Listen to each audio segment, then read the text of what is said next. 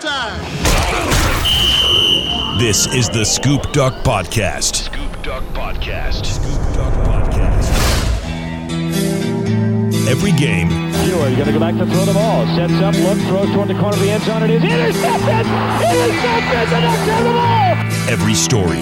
If we just continue to push and grind and go and take care of our guys, it's going to be built to last. The Scoop Duck Podcast. Scoop Duck owner Justin Hopkins and Matt Bagley from 96.1 580 The Game.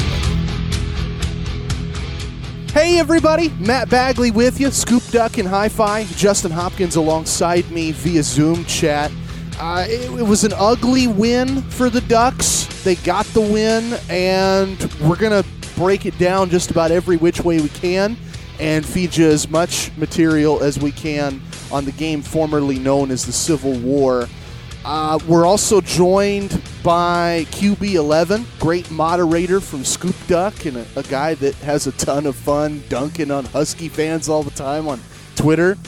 And then we'll have Hythloday, a pal from Addicted to Quack, who writes these really insightful film breakdowns.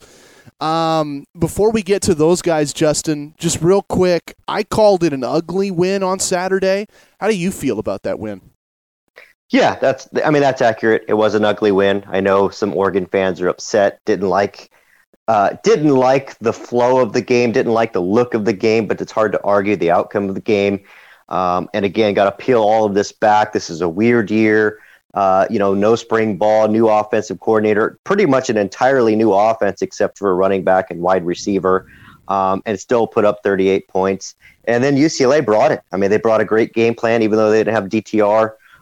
Dorian Thompson-Robinson had to sit. I thought their quarterback did a good job. I thought Chip Kelly did a good job of managing his flaws and using his strengths, which was, limiting, asking him to throw the deep ball, which was clearly something Chase Griffin was not comfortable with just yet, and made it tough on Oregon. And one of the things I love Chip, I know Oregon fans love Chip, and he had some tremendous wins at Oregon. But if you go back and you think Chip Kelly had a lot of beautiful losses. I mean, he really did. You'd have times where Oregon's putting up 40, 50 points, and they still managed to lose the game somehow, some way. And I don't know that I'd really, clarify this game as that for him, where it was a beautiful loss. I suppose it was a little bit, as much as it was an ugly win. We've seen Oregon grit out some ugly wins under Mario Cristobal, and it's really just something interesting to kind of think about. I know there's a lot of numbers and statistics and all that stuff that go into these football games, but I mean, that's just what good teams do. A good culture with good players, getting a play when they need it, being able to move the chains on a tough third down and keep a drive going, whatever the case might be. Oregon's been able to do that under Mario Cristobal. They took Chip Kelly's best shot, got a win, move on to 3-0, and now move on to I don't know. I still call it the Civil War. Maybe we need to change it to a symbol. I'm not really sure what to do here, but I'm excited to see Oregon get back on the football field this week and see if they can rebound with maybe a little bit of a better win. Yeah, and you're not the only one who's probably going to call it that. Ducks are playing Oregon State on Friday. Hythloday and QB11 are going to help us break that down. They're also going to look back at the Ducks' win over Chip Kelly's UCLA Bruins. Hythloday, QB11. Let's dial them up, get them on right now. I love doing this four-man pod because it makes my job really easy. I can come up with maybe one question or two questions and then just let everybody else have a bite of this. Guys, let's just round table on this. Ducks get the win. UCLA goes down in the final minute. How do you feel about that one? Well, I'll do my entire breakdown on Tuesday morning at Addicted to Quack, of course, all the numbers. The two things that stand out to me as being concerns, because I think that Justin is right. This is a very Mario Cristobal kind of win. Like, maybe it's not pretty. Maybe you don't like the way it looks or feels, but at the end, that dude's going to grind out wins. The two things that stood out were, number one, missed tackles. More than anything else on defense, that was the biggest problem. In fact, schematically or structurally, they were almost always in the right place in order to to make the successful stop, and then they just whiff on the tackle. It was kind of crazy. Like I don't think I've ever seen a team whiffing that badly before. Certainly not the Ducks team. So that was nuts. And I don't, I have no insight on why that is. Film study can't tell you that, but it was definitely the pattern. And then the other thing is on offense, probably the most concerning thing was the offensive line looked human for the first time all year. I think Duck fans were sort of, elated that they had, 5 new starters, and it was like, wow, this looks like the best line in America, and they're just road grading everybody. And in this game, they weren't. And so hard to know what to make of that going forward. But it was definitely the first time we'd seen that. Yeah, I agree with Hifliday. I think the offensive line, maybe their performance partially, I think it's a 2-part answer. I think part of it is they played like a group of 5 new starters for the first time. We've been lucky through the first 2 games that they've played really well, but I also think it has something to do with giving some credit to Az and Aro and the defensive staff at UCLA for dialing up some different looks and a lot of pressure looks. There was rarely a time where they weren't bringing more than we had. From a numbers perspective. So that made things challenging. So you're adding in a new element with a lot of exotic looks, and then you just constantly getting that thrown at you. There's going to be some mental errors that take place. And we saw that. Also just some really good players like Osa Odigizua, who is physically just a bad matchup for some of the guys that we play on the interior of the offensive line. But yeah, it was a frustrating game to watch. It was frustrating from the sense, at least for me defensively, that our run fits were actually better, but we just didn't tackle well. We didn't finish well.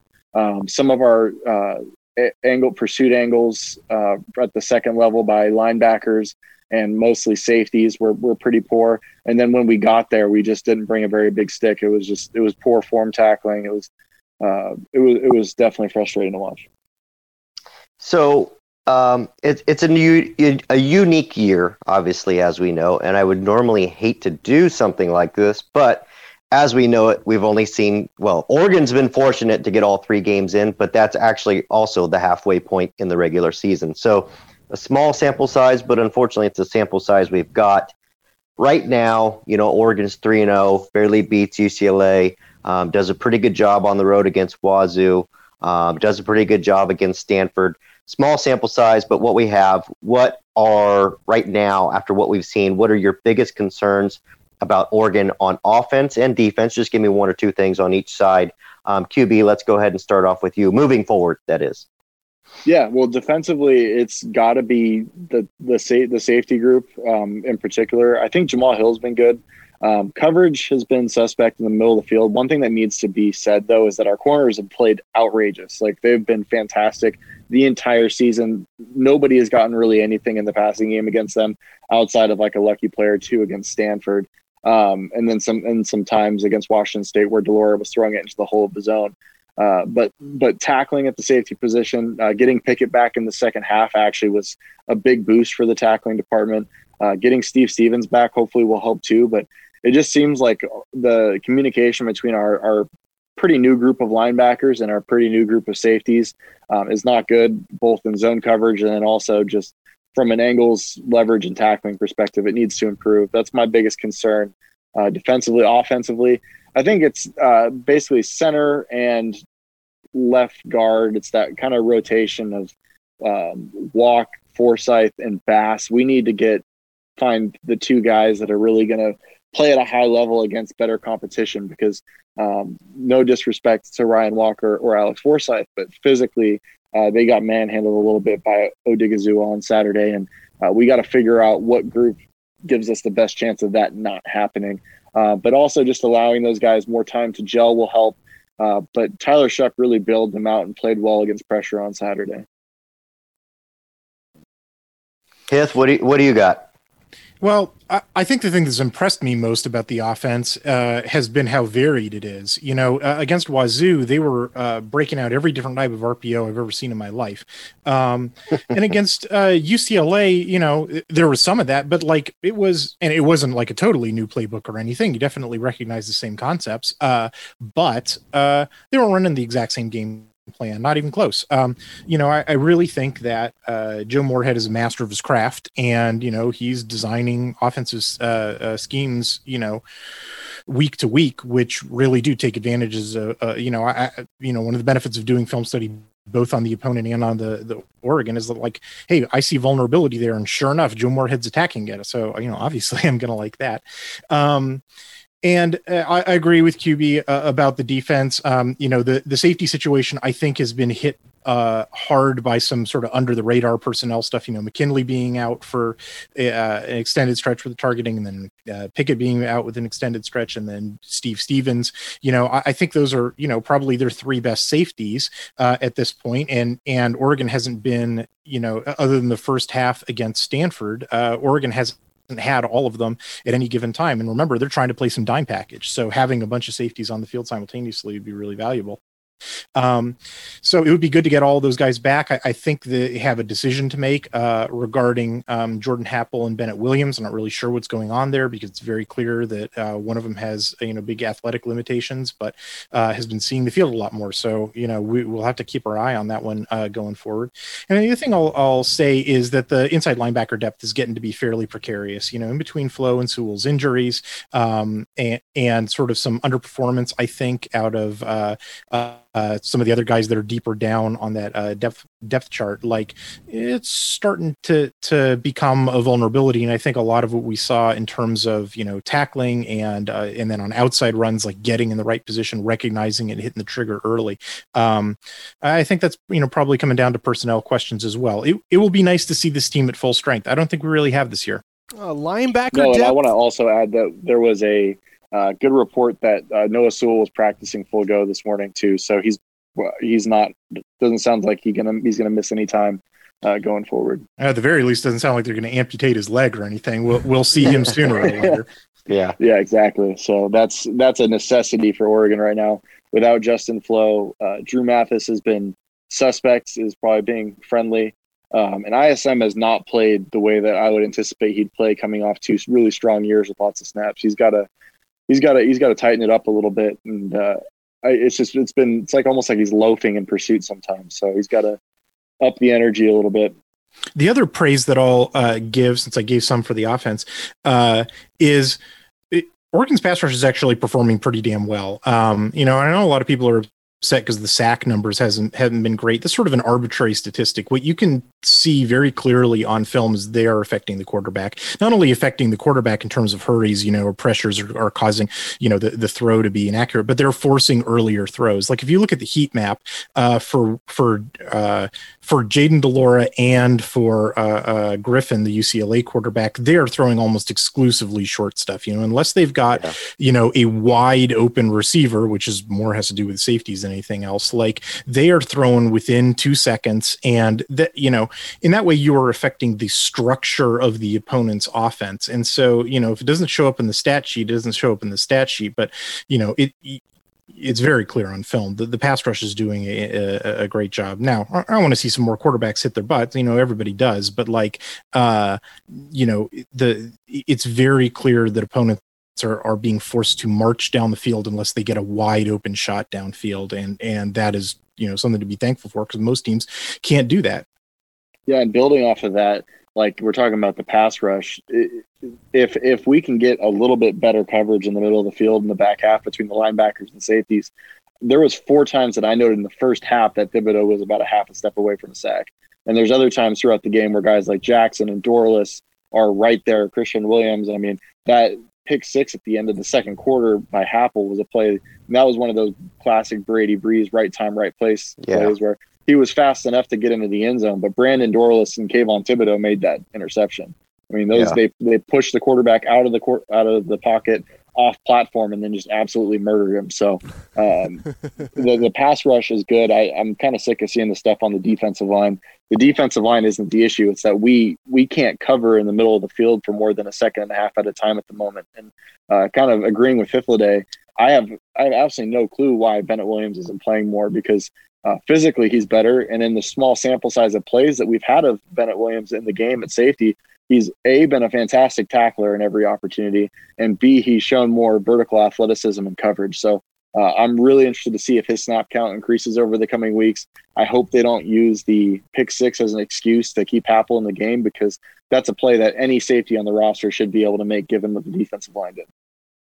So, something that I've felt, and I feel like I'm getting a stronger sense of it from you two talking, is that ultimately, I don't think Oregon safeties are great, but we also haven't really seen a starting group of safeties for more than like a half of football. So it's kind of a mixed bag there.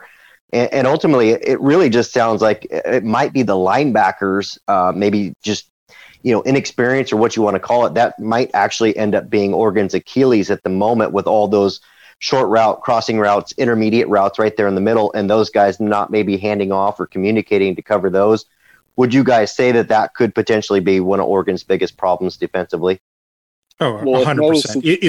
It's the back end in the middle of the field. It has nothing to do with the cornerbacks. It has nothing to do with the defensive line. It's right in the middle of the field. Yeah, and when Jerome McKinley's healthy, he helps a lot. He made some nice plays underneath coverage. Jamal Hill has been fine. I mean, he's made mistakes, but for the most part, he's been pretty consistent. It's primarily the boundary safety, and then whenever McKinley's not available, the free safety. The problem is that while Nick Pickett's a much better tackler, and that shows up in the second half when he came back into the game, we started getting a lot more stops. His biggest limitation is he's not the best cover guy in man situations. So it kind of lowers the inventory of coverages that we can run with him on the field. But at this point, we need to get as much tackling as we can, because if we're always in third and short situations, it's going to be really tough. My other big question is that at times last year, even in nickel, we would go heavier in short yardage situations. There were a couple of times yesterday, I believe one, I haven't had time to film study yet.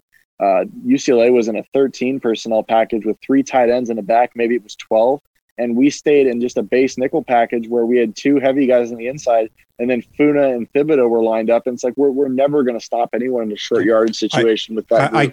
I clipped that out. I'm almost definitely going to put that one in my article. I know exactly what you're talking about. It is curious. I don't, they will never get lower than a nickel, and their safety is their biggest problem. I don't get it. Like, put on a 4th defensive lineman, I don't, it seems like it's an ideological commitment, which I don't get. Well, even last year, at times we were in that situation, but we would stay in nickel, but traditionally in a nickel package, for those who don't know, you have 5 defensive backs on the field. And so what you do is you take a heavy defensive lineman out. Well, last year, what they did is they took an outside linebacker out, like a Funa or a Thibodeau, and they would bring on another big body. In this case, it'd be a Dorless. And you would still have, last year was Holland, but now it would be Hill lined up on the edge. Now, obviously, Holland was a really special player, and he could get away with that. But you got to match size and personnel groupings. If you don't do that, you're not giving yourself a chance in those short yardage situations. So offensively, okay, so I feel like we've covered the defense there. Again, I hate to get too far into the stuff because it's a weird season. You got the contract, tracing. You've got guys missing. You've got, we don't even, honestly, I don't know about you guys. I don't even know how good UCLA is. I mean, you think, okay, they beat up on Cal, but how good is Cal? And now we're looking at Oregon State, and they beat up on Cal, but they, kind of had Washington on the ropes and somehow didn't get that one closed out. Whatever the case might be, there seemed like a Pac-12 call. But anyways, offensively, it sounds like the offense is in pretty good hands. They didn't run the ball incredibly well against UCLA. Is that mostly attributed to obviously UCLA sold out to stop the run, but B, the interior of the offensive line? Hith, what'd you see there? Both of those things, definitely. I mean, they were just getting more through the air, and to Joe Moorhead's credit, he wasn't trying to fit a square peg into a round hole.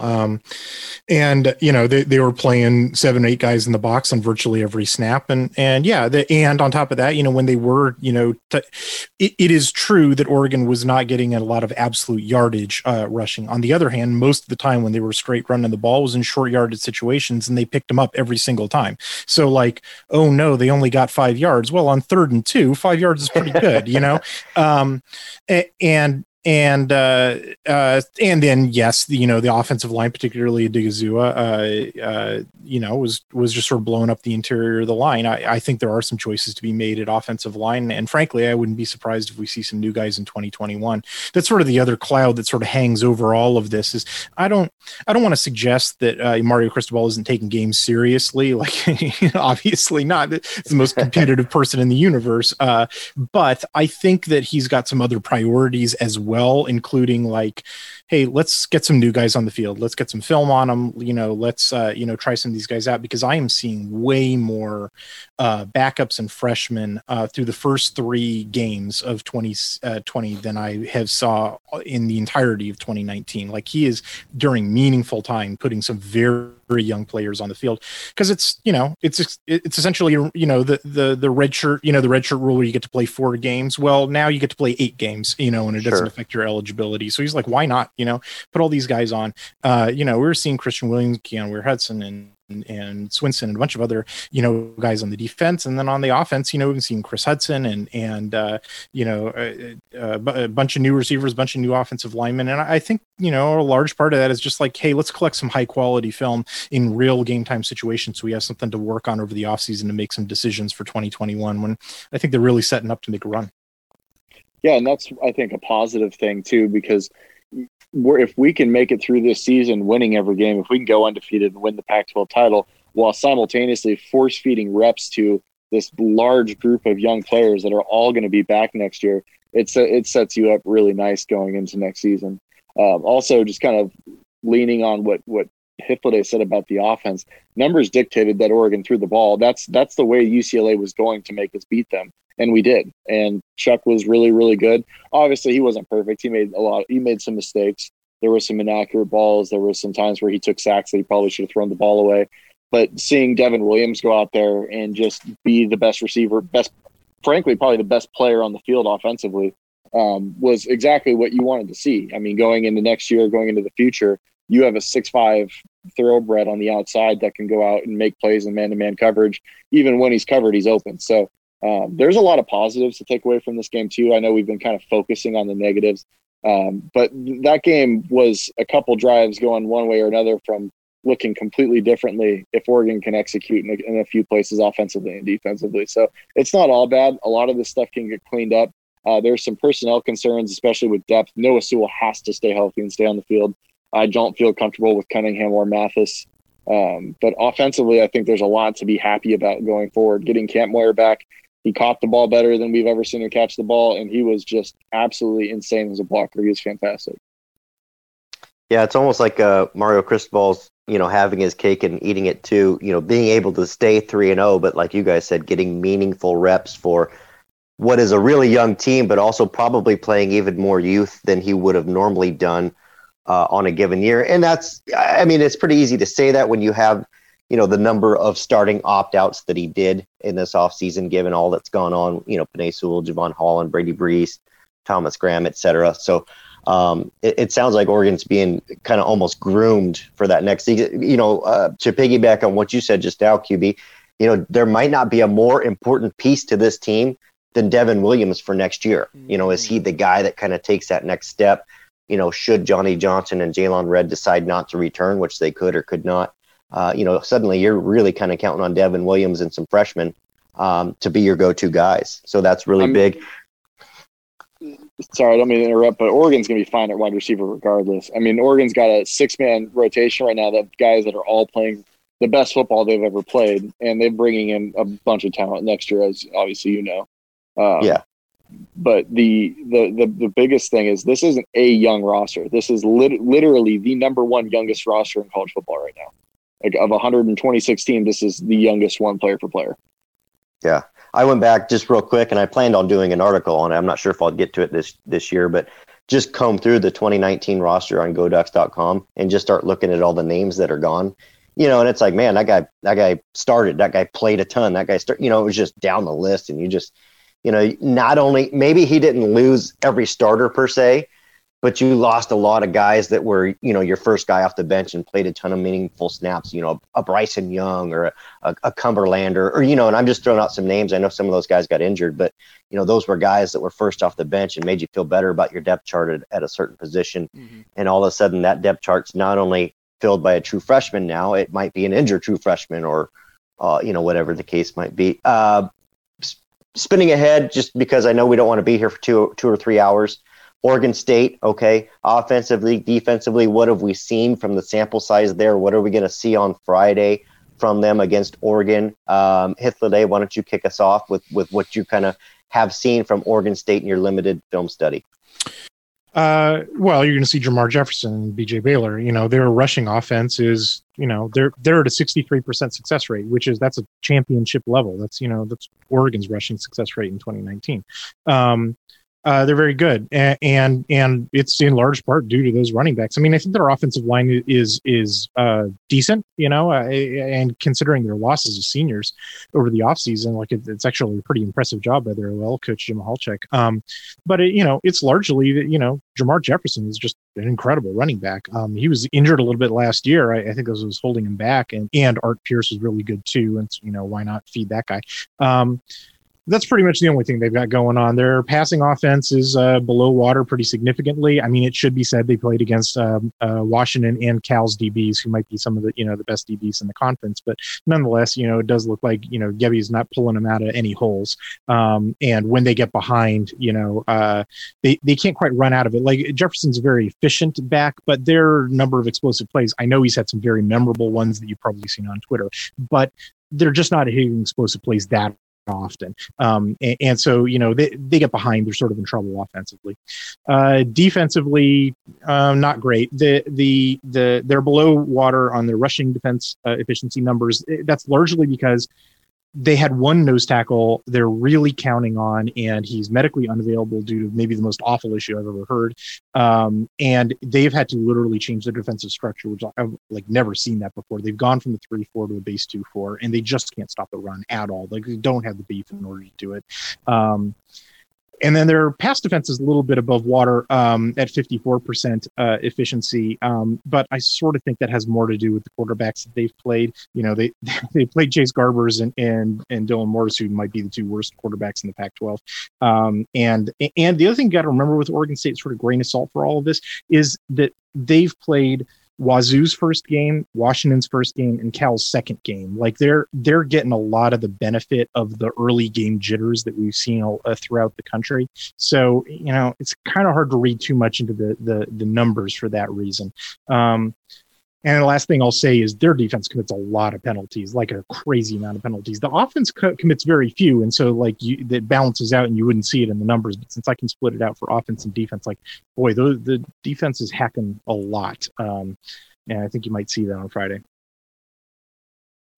QB, what are you seeing? Maybe less numbers, but what are you kind of seeing from the Beavs? Yeah, I mean, same stuff. I mean, just they're trying. It's funny. You watch the interior of the defensive line. I tweeted this last week. They're doing everything right, and they're still getting reset by 3 or 4 yards every play. They're just physically they don't have the tools to get it done. They don't have the bodies. They don't really have a very deep rotation, limited by injury, and they were already limited going into the year. This is a game where Joe Moorhead should be able to do absolutely whatever he wants. Oregon has advantages across the board. There's no Oso Odighizuwa in the middle of this defensive line that's gonna be a problem for any of the interior offensive linemen that we field. This is a game where Oregon should kind of just pick the number of rushing yards and passing yards they have and have it. The biggest concern is the run defense going to be more consistent? Are we going to tackle better? Because these are two good backs. I would probably argue the two best backs that we've played so far this year. I mean, Felton's a good player, but Jefferson's probably a little better. Bigger, more physical back, which if you have a tackling problem, that's generally not a good thing. So, stop the run, do whatever you want offensively. This should be a game that Oregon wins going away, but that'll all come down to how we defend the run.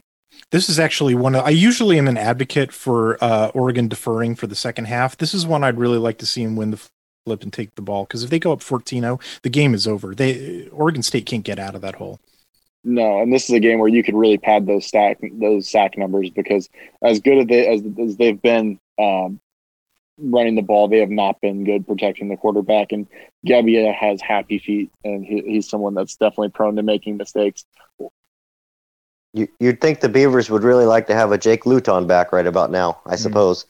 I've seen the line somewhere around 14-16 in favor of the Ducks. You guys think that's fair? That's out of line?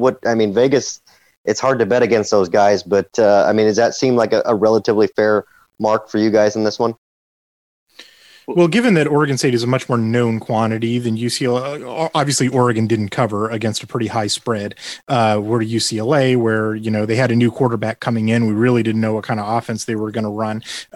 We didn't have good data about UCLA because they played very different games against Colorado and Cal. Like, it's crazy how their defensive line got completely destroyed by Colorado, and then they were the reversed fortunes against Cal. I've never seen a bigger turnaround before in my life than that, defensive line performance. So, that was a lot of unknowns for UCLA. With Oregon State, it's a lot of knowns, man. We've got 3 fairly good quality, games for them, very little garbage time. So it's like all high quality stats. I think Vegas has this locked in, in their computers pretty well, and are, produced a pretty good prediction. Yeah, this is anecdotal, but if you look at the fact that Oregon didn't play very well and didn't cover against the high spread last week, and the spread's even bigger this week, I think that tells you how confident that Vegas is in the disparity between these two teams. So I agree with what Hifliday said. If Oregon jumps out early, this game will get ugly, and hopefully we'll actually get to see the backup quarterback and some of these young running backs, and get a better taste in Oregon fans' mouth. Because if you ask Oregon fans what the spread should be right now, they'd probably take Oregon State by 21. So you gotta kind of even things out a little bit. It was an ugly game last week, but that game could have just as easily been a 21-point win as it was a 3-point win. Yeah, true. So it sounds like keys of the game are maybe get yourself out to a hot start if you're Oregon, which hasn't been their strength. And try to force Oregon State to be one-dimensional, and that dimension be passing, and it should open things up and kind of snowball from there. Matt, I think we covered the gamut, and I know these guys have lives other than recording podcasts with us. You got anything else for them, bud? No, I think you guys hit on every single angle. Jermar Jefferson is going to be key. I'm glad you said it, so I don't get flack on the Scoop Duck boards for my annual Jermar Jefferson Hype Fest.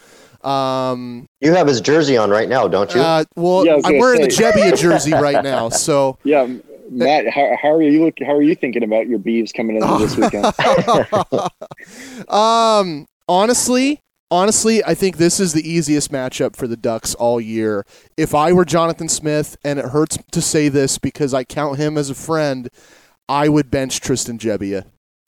So I think that at quarterback, Oregon's not going to have an issue defending anything he tries to do. I think you can take Jermar away by putting numbers in the box, and then offensively, the question is just play clean, play safe, move the football when you have the football, don't fumble, don't throw interceptions, and this game should be over by halftime. Well, you kind of giving us the coach speak there a little bit, Bagley. Yeah.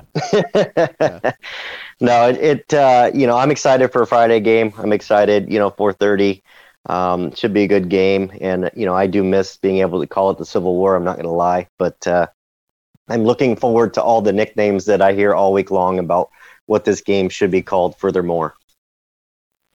All right, guys. Well, like Justin said, we don't want to keep you. I mean, we do, but you've got lives. I feel like this is a good point to sign off and move on.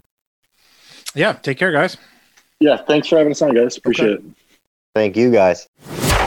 Love having those guys on. Love having their perspective on things. Of course, Hith writing at Addicted to Quack, and QB11 doing his thing on the Scoop Duck boards and helping you with the site with some of his great breakdowns that he does.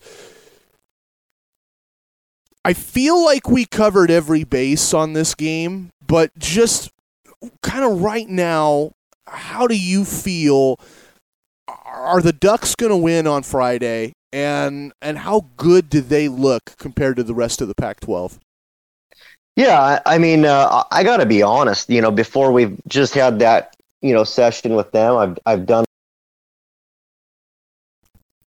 You just muted. Well, oh, sorry. Yeah. Okay. We got you back. Yep. Kind of coming off of what we saw this past weekend. I thought UCLA played a really good game, and you wonder, okay, did Oregon play down? Was just where were you at? And listening to those two guys, I feel like I felt like this should be closer than the 14 to 16 points that Vegas is putting out there. But now I'm really not so sure. I really feel like that this is a game that Oregon should be able to exploit, the weaknesses of Oregon State. And again, if they can make OSU one-dimensional and force, Tristan Gebbia to beat them, it's probably going to be a long day for OSU and the Beavs if that's the case. Yeah. So I feel good about Oregon winning this game. I don't think that that's really, anything to be concerned about. It's just going to be a matter of, do they put out a big win or is it closer than it should be because Oregon State plays a really good football game, quite possibly its best game of the year, because that's been the case. So far, Stanford has not looked the same since they've played Oregon. They played Oregon incredibly well that first game, especially for a first game. Washington State played Oregon really well. Obviously they've had difficulties with the COVID protocols playing since, but they played Oregon really well. And then, UCLA, they've been kind of a mixed bag, but they really showed up against Oregon.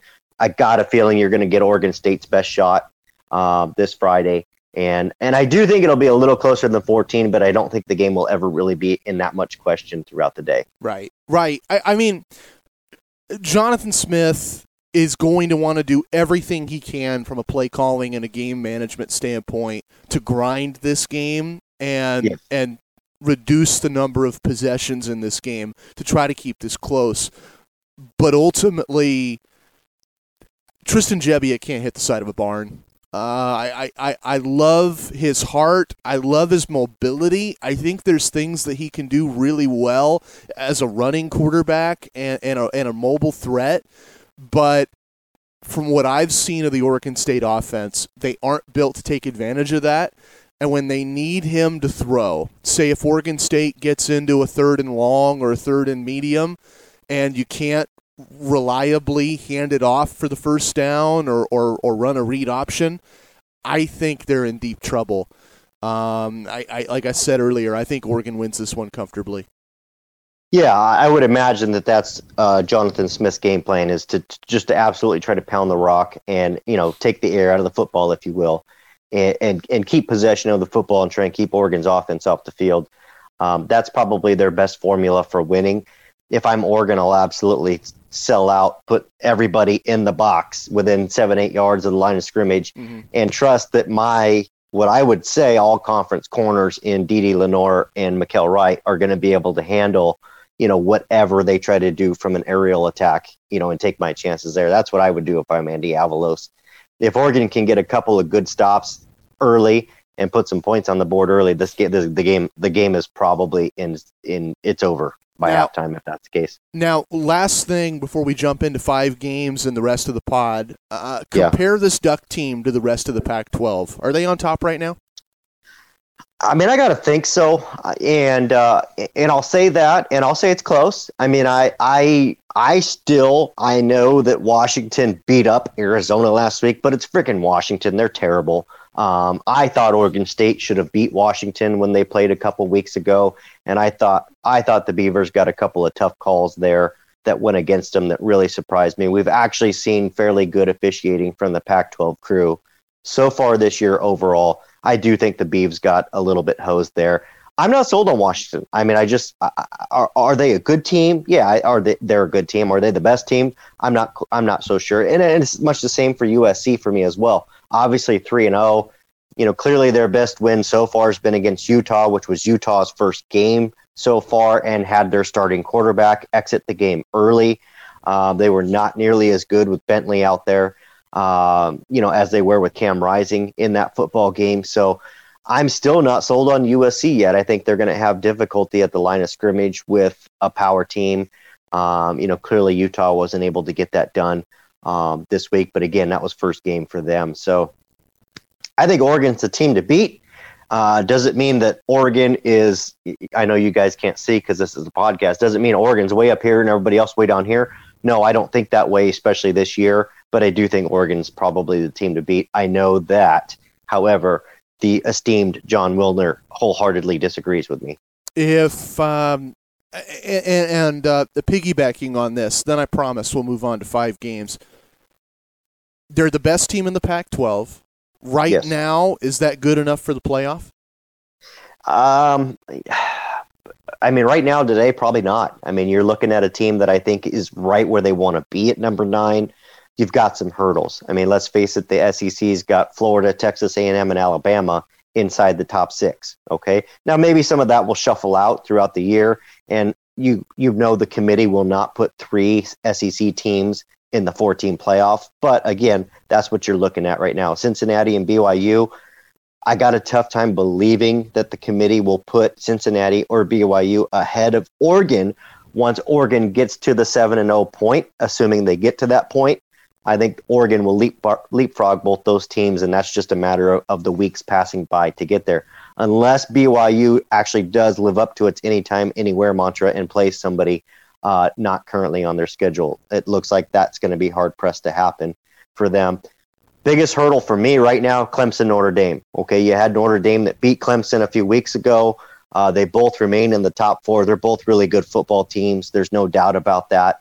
Clemson and Notre Dame are on a collision course to play each other once again in the ACC Conference Championship in a couple weeks, although Notre Dame has a tough one this week, which is one of my 5 games, which we'll be talking about in a moment. I think you're looking at your biggest hurdle there is the outcome of Clemson, Notre Dame in a couple of weeks, assuming they both win out and meet again in the ACC Conference Championship game. A close game there probably might potentially put them both in as one-loss teams ahead of Oregon. Their only losses would be to each other. So that's really, right now, to me, that's the biggest threat that I can see, at least for the next couple weeks. All right. I like that analysis. I'm right there with you. Duck fans probably should be rooting for the Irish to pull off that sweep of Clemson, knock one team out of the conversation. 5 games. We do this every week. We share 5 college football games that we each think you should watch.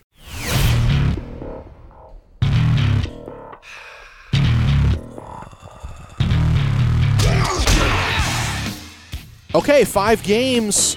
I've got mine written down. How about you? I do. I'm ready. I'm prepared. I've got them down. I've already alluded to one of them, and I guess I'll just go ahead and start there. Notre Dame versus North Carolina, top 20 matchup. That's a Friday game. That's 12:30. So you're going to be able to watch that game and kind of prime yourself for the Duck game, the Civil War. I'm still going to call it that because I can. I do see, just from what I've seen, that's 12:30 on ABC. I do see that Vegas tends to agree that should be a close game because they have Notre Dame as only a 4.5-point favorite. So clearly they see something. I've said it the whole time. I'm not fully bought into Notre Dame. I think they're a good team. I think they're a top 10 team. I'm not sure that they're elite. I think they caught Clemson definitely on a downtime with a number of starters missing there. I'm still not fully bought into Notre Dame. This is a dangerous game for them, in my opinion. Yeah. North Carolina can put up points, and I think that this one can be a real big competition for them. Additionally, on Friday, you're going to get a couple games before your Duck game. I've got Stanford and Cal, simply for a number of reasons. A, it's a Friday game. It's 1 o'clock on Fox. Vegas has Cal as a 1.5 favorite at the moment. I'm not going to get too far into this game because it wouldn't surprise me if it gets canceled for COVID. This is Monday. A lot can happen in the next 3 days. It wouldn't surprise me if this one gets canceled or postponed, much like the Apple Cup. But I've got Stanford and Cal just because I kind of want to see Stanford play another game. I really want to see Cal. I don't think we have a great feel for what that football team is just yet. They've had a lot of problems practicing, and it showed up on the field. So that was another game for me. There's 2 so far. I'll let you kick off a couple now, Matt. Yeah, I have Notre Dame, North Carolina, Friday, 12:30 on ABC. For some of the same reasons. As somebody, I've watched a lot of Notre Dame football over the years. The Irish have good teams. The Irish can have great players. They can have good coaches. They can have a good season, but they always tend to trip up once or twice. It hasn't happened yet. I thought it was going to happen against Clemson. Maybe it happens on Friday. And then if it doesn't, you just roll that same take back and just watch and wait and see if this is the year where they can all put it together. That game is really fascinating to me. I didn't have Stanford and Cal on this list, and the reason was exactly what you just laid out, which is we don't know if this game is going to be played. We really can't predict that any game in the Pac-12 is going to be played because every state has their own protocol on contact tracing and basically who's safe for a game day and who isn't safe. And we've seen that can be a little bit of a mess. So sometimes you can play a game in California when you can't play in Utah. Sometimes you flip that. You can play in Washington or Utah, Colorado when you can't play in California. I didn't touch that game because I just don't know if we're going to play it. I did have another Pac-12 game on the list, though, and that's Saturday, 12:30 ABC, Colorado, who have looked way better than I expected, and USC, who haven't. They've looked just about right to what I expected, which is a team that can win, but they win with a lot of flaws. That team is still unbeaten. And sort of like Notre Dame, I'm just waiting for them to trip on the rake. I want to see the Trojans on Saturday. I want to see if they can keep up their record. Right now, I think they're really the only challenge to Oregon in the Pac-12. Yeah, I've got that game down, Colorado USC Saturday game. I've got a nice little Saturday slate, to enjoy. Ducks play on Friday. You're going to have the ability to watch all the college games you want to on Saturday. I've got Colorado USC. That's a great test there. However, surprisingly, much to my surprise, Vegas has SC as a 13.5-point favorite there. So clearly they're seeing something in USC that they don't see in Colorado. I tend to think taking Colorado with that spread is the smart money there if I was going to make a bet. Mm-hmm. But obviously they put a big point total on it for that reason. I'm sure we both have Auburn versus Bama, the Iron Bowl, Saturday, 12:30 CBS. How can you not? I mean, it's the Iron Bowl. I don't know how you don't. Again, though, looking at that one, Alabama's favored by 23.5 points. So clearly they're much. They're all in on Alabama in terms of Vegas and the spread, and I'm with them. I think Alabama absolutely steamrolls Auburn. Yes. I'm just not sure that there's really a great team in the SEC opposite Bama. I think Alabama's a great team. I don't think Oregon wants any part of Alabama. They'd kick the crap out of them. I think the same of Ohio State. I think Ohio State would beat Oregon. I think the Ducks can hang with just about anybody after that. I don't see a great team in Auburn. Good team, not a great team. I don't see a great team in Georgia. Good team, not a great team. I see a pretty good team in Florida, but I don't see a great team. They've got flaws of their own. A&M, same thing. So I think Bama steamrolls that one, but it's still the Iron Bowl, so we're going to watch. I mean, that's just the way it goes. And then last one for me is Utah and ASU. Just wasn't a great slate of college football this week. Apple Cup would have been on my list, but obviously they've already postponed that game. So I did write down Utah and ASU. Like to see Utah in a second game to see exactly where they're at. We've got a 1-game sample with them. ASU hasn't played for a couple weeks. Again, I probably wouldn't be surprised if that game ends up getting canceled overall, but I guess we'll see. No update on that as of Monday afternoon. Vegas has ASU as a 4.5-point favorite. Additionally, that's a Sunday game, although they have not announced a game time yet. Yeah, and I didn't put that one on the list for the same reason as the Stanford-Cal game. But I like that game. I like the potential. I'm a big believer in Jaden Daniels and Herm Edwards and what they're building down in the desert. I just need to watch them play more football games. I agree wholeheartedly on Bama. Saban, I believe, has built again, the best team in college football, like he's done countless times over the years at Bama. They're putting up Madden scores. A bad week for them is 50, and then they go over 50 plus against Georgia. They go over 50 plus against A&M. They cross 60 against Kentucky. This is a team that just every week they are going to bleed you to death and then grind your bones to dust. But it's the Iron Bowl, and I remember sitting on the couch watching the Kick Six a couple years ago And remember the Cam Newton game. I've seen so many great, close, entertaining Iron Bowls over the years. To me, this is the easiest pick of the week of just you want a game to watch, you want to have some fun. Doesn't matter what the final score is, it's going to be a fun one. I want to watch the Iron Bowl. I do have two other games on here that I don't think I heard you mention. I agree that there isn't depth in the SEC, but I still want to see some of the storylines that have come out of that conference this year. So one of those for me, Florida fan right now is trying to evaluate their quarterback, Trask. They feel like he might be one of the best passers, if not the best passer Florida's ever had. And I'm hearing a lot of rumblings of NFL scouts that are viewing him the same way. So as an NFL fan, I want to watch Florida-Kentucky Saturday, 9 a.m. ESPN, and just see what all the hullabaloo is about, see how good he is. And then the other game that I have down, and this is purely from an Oregon perspective of your 9 in the rankings. We'll see what the playoff rankings look like. I think the first rankings come out this week. I might be wrong about that. But you'll see how the Ducks stack up against a team like Cincinnati. The Bearcats could win out, and they could be a thorn in the side if the Ducks are trying to get into that playoff conversation. So you just want to see what they do every week. 1 o'clock, ESPNU, Cincinnati, and Temple. Yeah, I mean, for me, I look at Cincinnati. I don't see a loss remaining on their schedule, so I'm just going to assume they're going to win out. Right. And I still think a 7-0 Oregon team gets bumped up ahead of a 9-0 or 10-0, wherever they end up. Cincinnati, somewhere around there. And for me, I don't mind the Florida game being on there. I've watched Florida a little bit here and there. Can't say I've watched them extensively.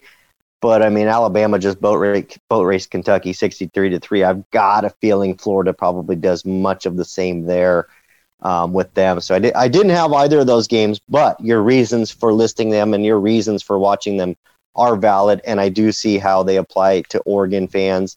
And, again, Florida's a team you've got to watch out for, because if they do decide to put 2 SEC teams in, you got to think that Florida's the best shot of that happening now, because they've got a fairly clear path of getting to the SEC East and being the champion there to play Alabama. However, should they play Alabama and lose, it would give them a second loss. So you've got to think that bounces them out of there, but you just never know. Mm-hmm. So, yeah, I would say Florida is one of those probably upper 5 teams that you really want to watch if you're an Oregon fan in terms of playoff potential. Right. So that's our 5 games. I feel pretty good about that. We're almost at an hour, so we're doing great on time. Do you want to talk basketball for a couple of minutes and then go lock of the week? Yep, let's take it home. Okay. Let's play some basketball. So we'll switch gears. We'll talk some hoops. Oregon men starting later this week, I believe Wednesday against Eastern Washington, and then the Oregon ladies getting going as well. Knowing that the game formerly known as the Civil War, that you still call the Civil War, is on Friday. And we got a jam-packed Pac-12 slate, and we got the NFL kind of getting into the heart of its season. How focused are you on basketball right now? I'm just not, unfortunately, and I feel bad saying that because I'm super, and I wholeheartedly mean this, I'm super excited for the women's season and the men's season this year, and I really want to watch the changes to the roster and how both Dana Altman and Kelly Graves, make adjustments and will we see different styles of offense or defense or just what they'll do. Super excited. But to me, every sport kind of has a place and a time, and I'm just not quite there yet. I imagine most Duck fans are the same way. I know there's some super fanaticals out there that just want sports. And right now, that's 100% what we're all after is some sports and a break away from, the reality and everything that's going on. But Yeah, I mean, I don't know about you. There's Thanksgiving this week. I got turkey on my mind. There's NFL games on Thursday. The Duck game is on Friday. A host of really good college football action this weekend. I haven't really given much of a mind to the men's and women's seasons debuting, although they're about to. Yeah. Yeah, and I'm right there with you. If you asked me, name a starting lineup for the Oregon men, I couldn't give you the answer. Same question for the ladies. I can't give you the answer. I will be really excited, though, to see some of these games, not necessarily because I expect a ton. I do think that the ladies are going to eventually have a pretty good season when they get into Pac-12 play and they get some chemistry and some games under their belt. I think they're going to be a lot of fun this year. I think that the men, if they can find an answer for Peyton Pritchard, which we've talked about before, they can be really fun this year. Yes. What's fascinating to me, and I know this as a broadcaster because we got to schedule these games to air on the radio, basketball is doing something completely different than football, where in football, the conference is setting out a schedule months in advance, and the ADs are setting out a schedule for most schools months in advance, unless you're BYU and you're trying to, get games or cancel games on the fly. That's what they're doing in basketball. They're literally, like this Eastern Washington game for the Ducks was scheduled out of thin air. And I reached out to my buddy Joey Mack. I know you've shared the clips of his show and the Duck Minute and all the stuff he does. I said, Joey, you cover this team for a living. You're close to Dana. What other games do they have lined up? And he told me point blank that they don't. But that doesn't mean they won't. It means that they're going to schedule a game like how the Oregon women have games with Seattle and Portland coming up. They're literally just going to call a school up and say, hey, do you want to play a week from now or a day from now? No game plan, no film, no practice, and play. And so I think you're going to see a lot of really loose, fun, almost eclectic basketball. You might see some games that have a different result than you might expect just because you're not prepared to play a team. Well, it's going to look like a bunch of pickup games. Yeah. It's going to look like running down to the gym and seeing a court full of much above average players on it, obviously, playing and kind of just going on the fly. And here, as you and I record this, and literally as you and I record this, the Eastern Washington game with Oregon basketball, Eastern Washington's got 2 starters that have tested positive for COVID. So that game might be off the table already. We don't know. So just, that's the thing, as you and I record a podcast on Monday and it needs to sustain for the week, it's going to be hard to, talk too much about men's basketball or women's basketball given the current scheduling issues. So, right now, Wednesday's opener for men's basketball with Eastern Washington is on shaky ground. Let's put it that way. Yeah. So, but I'm excited, and in due time. I mean, here's the thing: we've got 3 more weeks of football, of Oregon Duck football, and that's assuming they are fortunate enough to play all 3. And of course, there's a conference championship after that. I'm well aware of that. But you've got 3 to 4 weeks where I believe you and I will heavily focus on football, continue to focus on football. And then I'm happy to make that transition to basketball. And I am genuinely excited to cover both programs, talk about it. I know that Max and Jacob, my writers have both reached out about attending games for both men's and women's. My photographer, Scott, has, reached out. We're still navigating the process with men's and women's basketball about, having media at those and what it's going to look like. So, I mean, everything's in flux, but Thanksgiving's not in flux. We still got turkeys, and we got college football this weekend. Are you going to deep fry your turkey this year? I would love to say that I am, and I've thought about it for the last 2 days, and I honestly just don't know that I'm going to have the time to do that. Yeah. And it's painful to say it. And then I was going to start honestly, after I got done with the podcast, one of the things I was going to do was start looking up, Googling, putting a turkey on the trigger and what that entails. And so I don't know. Yeah. I don't know what I'm going to do. We might just have one that's, sits in the oven and does the old traditional way. And and that's okay with me too. I know I don't get the turkey hate. I mean, I see more and more people, turkey's overrated. Turkey. No, it's a freaking tradition. It's Thanksgiving. You eat the damn turkey. You have, mashed potatoes and you have stuffing, and that's what you do. It's Thanksgiving. Don't buck their tradition. So don't get cute and start doing like leg of lamb or prime rib or other this cute shit. It's turkey. All right, people. And if you don't eat turkey, then all right, I get it. But that's my rant. Yeah. Sorry, I just cut you off. No, you're good. I was just going to say, I like my turkey on Thanksgiving. I don't care if all y'all think it's dry. I like my turkey on Thanksgiving. That's what I like. I could derail this pod, and we could just talk about how to cook a turkey for the next 2 hours, but I like that Traeger idea. If I had a Traeger, that's what I would do. Just because, it's practically like throwing it into a computer and just having the computer do everything for you. You just got to make sure there's pellets in it, and other than that, you just call it a day. But I'm afraid, I haven't looked, I'm afraid I'd have to start freaking smoking that thing tomorrow to get it done by Thursday. No, it'll take forever. I mean, I've tried to do a little bit of smoking on my grill, and it's not a Traeger. I just have a Weber kettle, so it's a lot harder. But man, it takes forever. So so that's hoops and Turkey Day, and there's a football game on Friday. Let's get into our locks for that game. Lock of the week. Let's do it. Lock of the week, Ducks and the Beavers. We both think Oregon wins, but now we tell you why. Justin, what's your lock this week?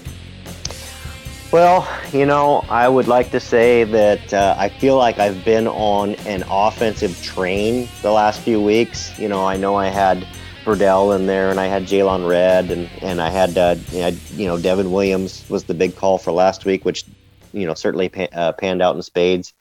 And I like to say I'm going to buck that trend, but I'm not. I'm going to stick with offense. I'm going to stick with another pick for offense. And here's what I got. I'm going with Johnny Johnson having a monster game, 150 yards plus receiving. Okay, Johnny Johnson, the guy that basically, I don't know, without looking at the stat sheet, probably caught less than a half dozen balls so far this season, but has come up with some big catches, has been a selfless blocker on the team, has been a just do-it-all kind of guy, hasn't been hurt, been out there. And to my knowledge, Johnny Johnson had some monster games down the stretch last year, and I think his time's come. And the reason I say that is I do believe that Oregon State, if they're smart, and I believe that they will sell out and try to stop the run against Oregon. I think that's the recipe. I think if you're looking to beat Oregon, you're taking your chances, and your best bet is selling out to stop the run. And I think Oregon State's going to do that. And the problem with that is I think they're going to get caught this week. I think Oregon's going to be able to run some effective play action. I still think Oregon will be effectively moving the ball on the ground. I think that's going to be a key component of how Oregon wins. So it would have been easy to say Verdell or whoever has a big game this week. But I'm going with Johnny Johnson as being kind of that, hey, I got to push the safety back, the safeties back and make him stay honest. I'm going to punish him. I think him and Tyler Shuck hook up this week. I'm calling for 150 plus yards receiving and a tug from Johnny J this weekend. I love that pick. I was just going to say Devin Williams to go 100 and a couple of touchdowns because I love the size and the swagger that he's brought that receiving core. But I don't want to double up too far on the wideouts because I don't know if both of those things can happen in the same game. I'll go on. It would be pretty amazing if it did. It would be. I don't think Duck fans wouldn't be upset. That's for sure. Right. I mean, basically, if that happened, we could say if Devin Williams crosses 100 yards and a couple touchdowns, and Johnny Johnson III goes 150 and a couple scores, this is the best offense since Dennis Dixon or Masoli or Mariota, no doubt. I don't think that'll happen, but I think it's going to be a good day offensively. I'll go to the other side of the ball, and I'll just say a repeat of what I said earlier. As much as everybody jokes, of Bagley the Beaver fan, I'm not wearing a Tristan Gebbia jersey. If I were in charge of the Oregon State depth chart, I would bench that young man. I think that he's going to throw a lot of picks. I think at least 3 interceptions are snagged by Oregon on Friday, and maybe more, just because I have not liked his decision-making, and I've really disliked his accuracy. I think he might be the least accurate quarterback in the Pac-12, and I think we see that on Friday. Gotcha. So your bold prediction is that Oregon will have 3 interceptions. At You're not least going to 3 name picks. at least 3 picks. Nobody specific, just that Oregon's defense will force three interceptions. I'm not a wise sage like you. Last year, we would be recording this in person in my studio, and every week, folks, if you were gambling on these games, you could have made a lot of money. You would say, I think Javon Holland is going to have a big week, and then he'd have like 3 picks. Or you'd go, Kayvon Thibodeau, I really like what I saw from him in practice. 2 sacks. Every week. I don't have that gift. I can't go that far in depth.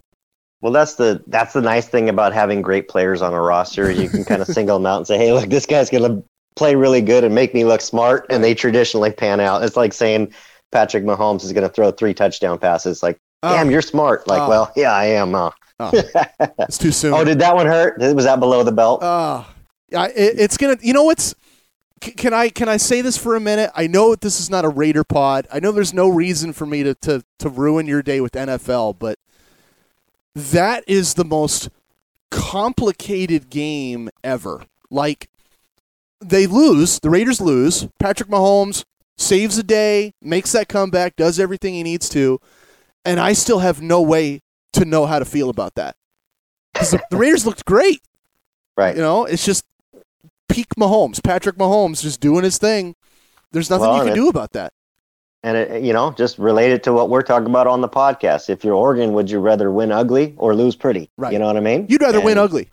Yeah, you'd Always. rather win ugly, and it's a perfect, because like you said, the Raiders played a really good game. They really did move the ball really well. And at the end of the day, you've got insert Patrick Mahomes, Aaron Rodgers, Drew Brees, somebody with enough time left on the clock, and they go and do what Patrick Mahomes did. Right. It's just, and you sit there, you probably knew it. You're like, oh, crap, the whole we drive, scored too fast. The whole too drive. fast. I'm thinking he's a hero and he's going to be the hero. Right. But it still doesn't, cure that pain. Yeah, it would have been better off if Jason Witten had gotten tackled on the 1-yard line, but he didn't. So. Right. But no, so I don't know. I guess that's a wrap. We got the games in. We talked to Ducks and Beavers and Ducks and Bruins, and we've a little bit on basketball. And I don't know. Thanksgiving's on, so hopefully this can help some of you pass the time if you're out there deep frying a turkey, or maybe maybe you're dropping one in the Traeger today, I assume, or tomorrow. I don't know. I'd have to look, but I'm just guessing it's probably a 48-hour or longer cook on a Traeger. It's a huge bird. It's going to take some time. If you're doing low and slow, obviously. So, but I think most importantly, for Matt and myself, thanks for listening. Have a safe holiday weekend. Have a fun holiday weekend. And obviously, I guess we send it off with a Go Ducks every week. So, Go Ducks.